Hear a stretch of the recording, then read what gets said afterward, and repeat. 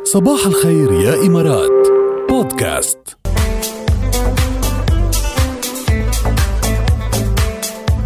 سألناكم بموضوعنا لليوم قبل شوي، لو بإيدك تقدم جائزة تكريمية لحدا، لمين بتكون هالجائزة وليش بتقدمها لهيدا الشخص؟ خلينا نبلش مع أشرف. صباح الخير. صباح الخير ركيب. كيفك يا أشرف؟ كيفك شاد؟ والله نحن أنا منيح بس عم نعاني لنسمعك. حبيبي يا شاد والله. حبيبنا يا أشرف، لمين بتقدم الجائزة التكريمية؟ أنا بقدم الجائزة لأهم شخص في حياتي وهو يعني ماي وايف. ماي وايف. أيوة كده يا وديع. أكيد بتستاهل كل التكريمات، بس خبرنا ليش.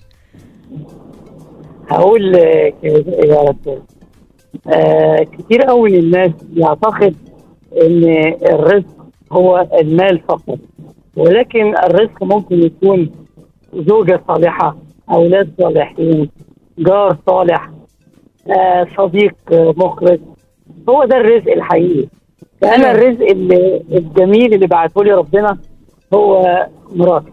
أيوة كلام جميل على الصبح. يا عين يا عين، الله يخليكم لبعض ويديم هالحب وهالمودة وهالرحمة وتضلوا هيك يعني أحلى كابل يا أشرف. الله يخليك، الله يخليك يا شيخ. خليكم لبعض. أنا مرة كنت يعني رايحين الدوام أنا ومراتي مرة، وبعدين سمعت صوتك أنت وركيل، قالت لي يعني تعليق ظريف جدا، يعني قالت لي تحس إن جاد أو ركيل وهما بيتكلموا معاك كأنه واحد قريبك، كأنه أخوك، كأنه أختك.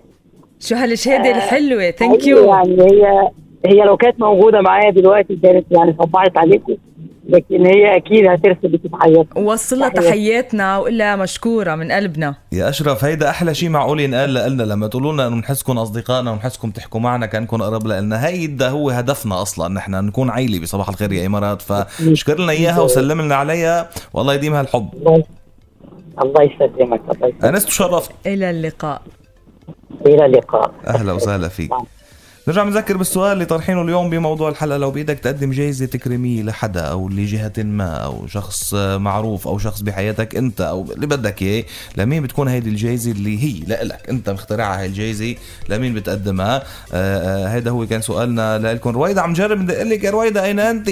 يلا رويدة كمان جربت كمان مرة ما ردت. في SMS وصلنا كمان، يا ريت تسمعوني عندي ثقة فيك لفيروزة. يا جماعة بعتوا لنا أسماءكم بالSMSات اللي بتبعتوا لنا إياها، ضروري الاسم. رويدة صارت معنا؟ ايه صارت معنا رويدة. كيفك رويدة؟ يا رويدة؟ معكم بونجور. كيفك؟ تمام الحمد لله بخير. اول شيء نحن ما بنطنش حدا يا رويدة، وخصوصا انت. امبارح يا جاد انت حطيتني بموقف. لا ليش؟ لانه انا بعثت لك مسج قلت لك بليز ها حبيبي لك لازم تساهل. هي طب فينا نعوض لك اليوم؟ يا واخدي وضعية انه شو هلا اشوف شو بده يصير. فينا نعوض لك اليوم هلا بعد شي نص ساعة؟ خلص هلا انا صرت بالشغل. طيب بكره على بكير. خلص بكره على بكير، لانه اليوم فتنا بالساعه الفيروزيه. لو ما نفوت بالساعه الفيروزيه كنا لبينا لك طلبك يا رويدة. امبارح ما شفت الSMS، لو شفتها اكيد كنت حطيت لك. ما بيكون في كتير SMS فانه احيانا ما بلحق على كل شيء. خبرينا لمين بتقدمي الجائزة التكريمية يا رويدة؟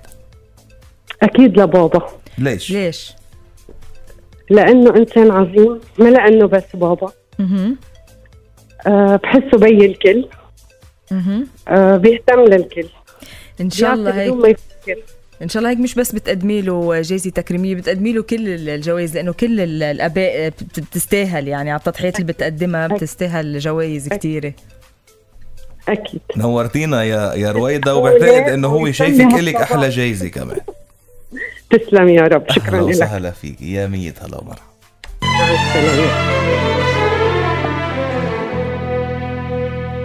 دخلت الموسيقى العظيمة بهالغنية لوحدة بتكفي. كيف إذا بنسمع الغنية كلها؟ يلا. عندي ثقة